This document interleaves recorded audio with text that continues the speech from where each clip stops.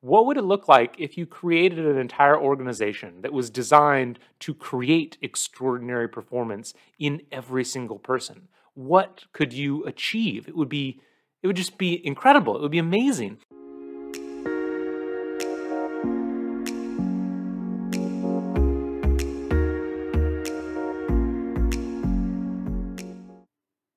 Hello, everyone, and welcome back to The Practical Learning Professional from Better Everyday Studios. My name is Matt Jertson, founder and chief learning officer of Better Everyday Studios, and I am really excited to have you here today because we are going to talk about just one of my favorite books of all time. This is really the book that sent me on the path of how I think about learning and development, what we're trying to do here. And so I'm really excited to talk to you about it today. Before I get to the book, a little bit of background to explain how I found it. If you don't know my background, I started off as an instructor pilot in the Air Force, and I pretty much left the Air Force because I wanted to work at SpaceX. I'm a huge space nut. Back in 2014, SpaceX was really, it had been going for quite a while, but they were really getting started with a lot of successes, and I really, really wanted to work there. I had no idea how I was going to do it, but long story short, I got connected with someone who was looking for help with training. I never imagined the instructor part of my background was going to be the thing I took out into the corporate world, but hey, that was my foot in the door. And sure enough, a year later, I was moving to LA as head of training and development for the whole company, which was really, really intimidating. And I had no idea what I was doing. Like any good learning professional, all of us in learning what do we do when we don't know what we're doing? Well, we try to learn. So I started going out and looking at different books, trying to figure out kind of what this role was all about. I didn't know enough about learning and development to really find, proper learning and development books. So I was kind of thinking a step back from that and thinking, well, what is the point of learning and development? It's to drive human performance. And so that's what led me to the book Peak by Anders Ericsson. I actually have it right up here. I take the covers off of my book, so there's not a whole lot to see. But this is actually a more important book than I think most people realize, at least in my opinion. One of the best known rules of learning and development is the 10,000 hour rule. You may have read Outliers or The Talent Code or books like that. But if you read those books, you read anything about the 10,000 hour rule, most of the original research about that rule was actually Anders Ericsson's work. Those books all came out before Peak, but this is kind of his summary of what he did. And I think it's a really important book because it's really practical in terms of what we are trying to do as learning and development, which is drive performance, and how do we create extraordinary performance? That's the central question of the book. What creates extraordinary performance?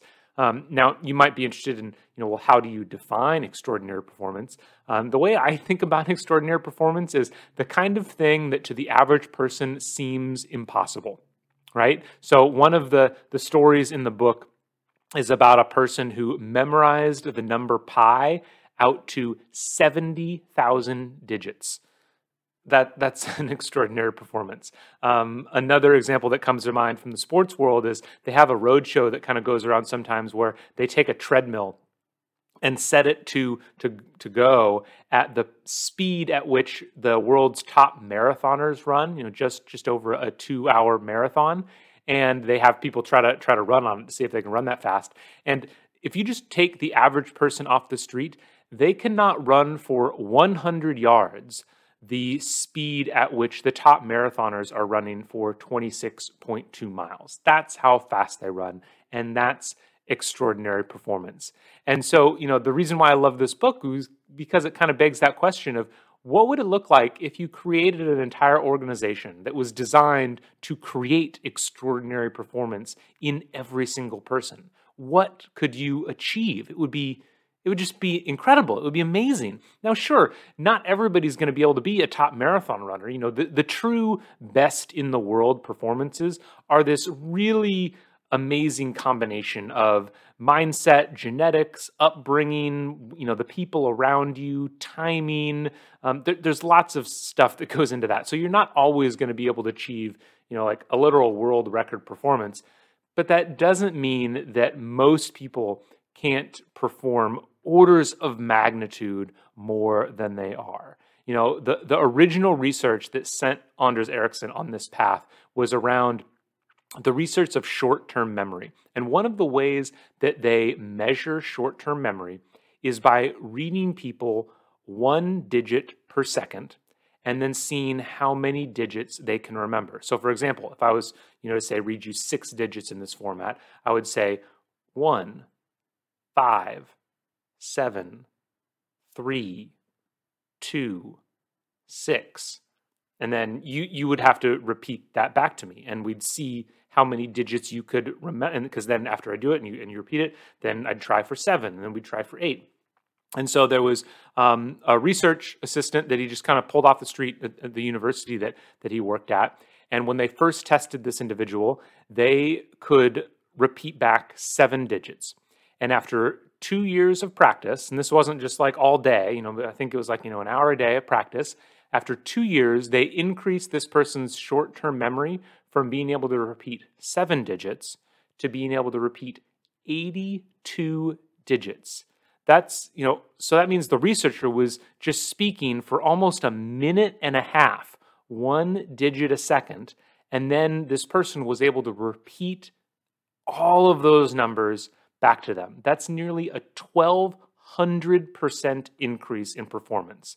Now, if you could take some skill of yours and improve it 1,200%, would that be worth an hour a day for 2 years? Absolutely. That's like an incredible increase in performance. So how do you do that? How do we generate these peak performances? Well, the key takeaway from the book is around Anders Ericsson's model of practice, and he breaks practice down into 3 basic levels. There's the first level, which is naive practice, and that's what most people do, where it's unstructured without any defined goal. So, take the example of playing tennis. You want to get better at tennis? What do most people do? They just go out and play tennis. They maybe play, a couple times a weekend. They just go out with some friends and hit the ball around, and they kind of wonder why they don't really get much better.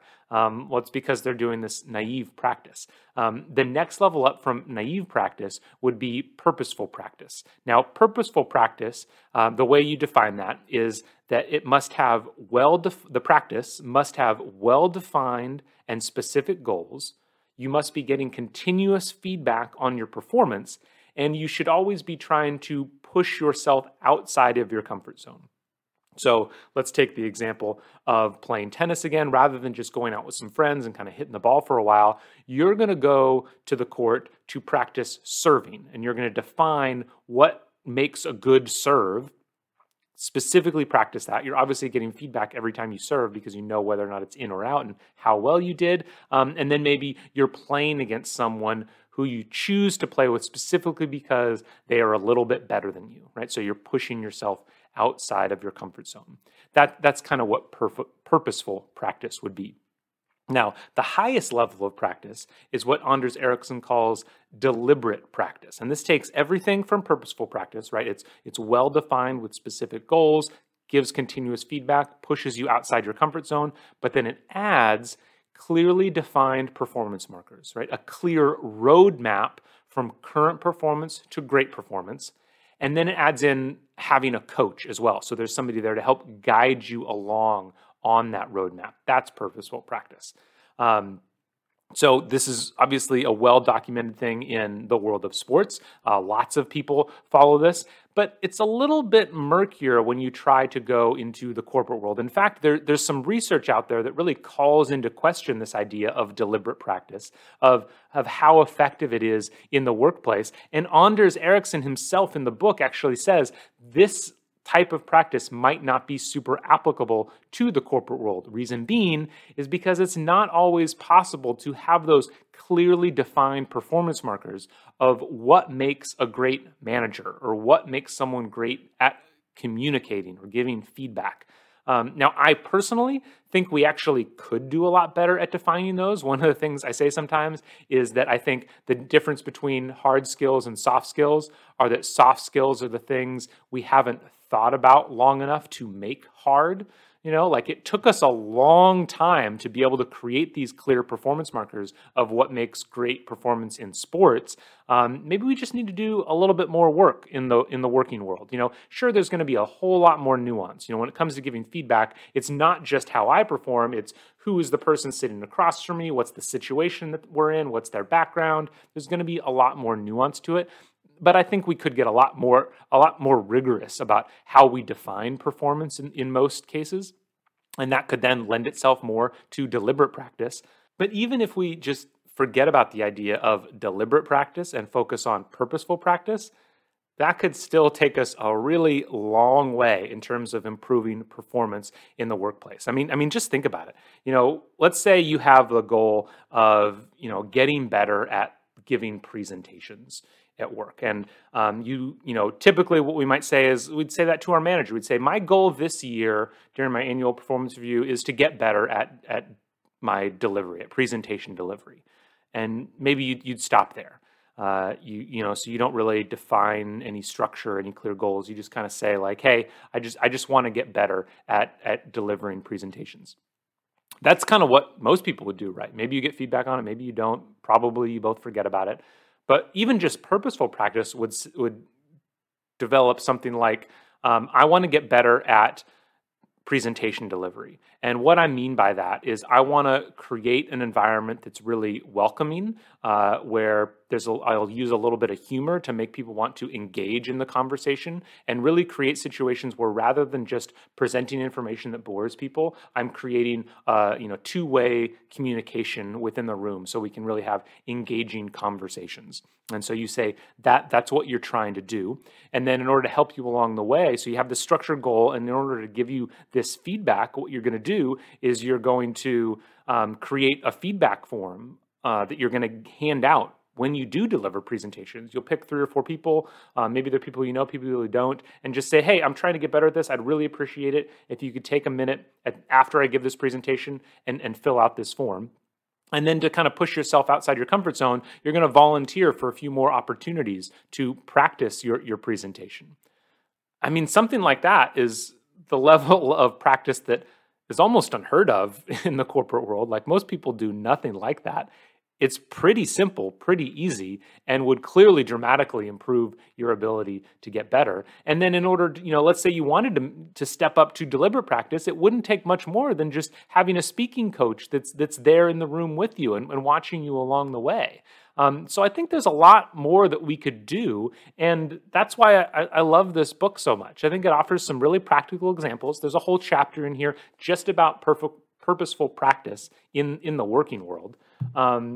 So I think it's an amazing book, and I think everybody should check it out. It's certainly in my mind, one of the top non-learning and development books that are out there. So thanks a lot for joining in. Hopefully you learned a little bit. Hopefully you pick up this book. I'll give a link to it in the description below, so please make sure to check that out. And thanks again for being here. I hope to see you again on the next episode of The Practical Learning Professional. Thanks.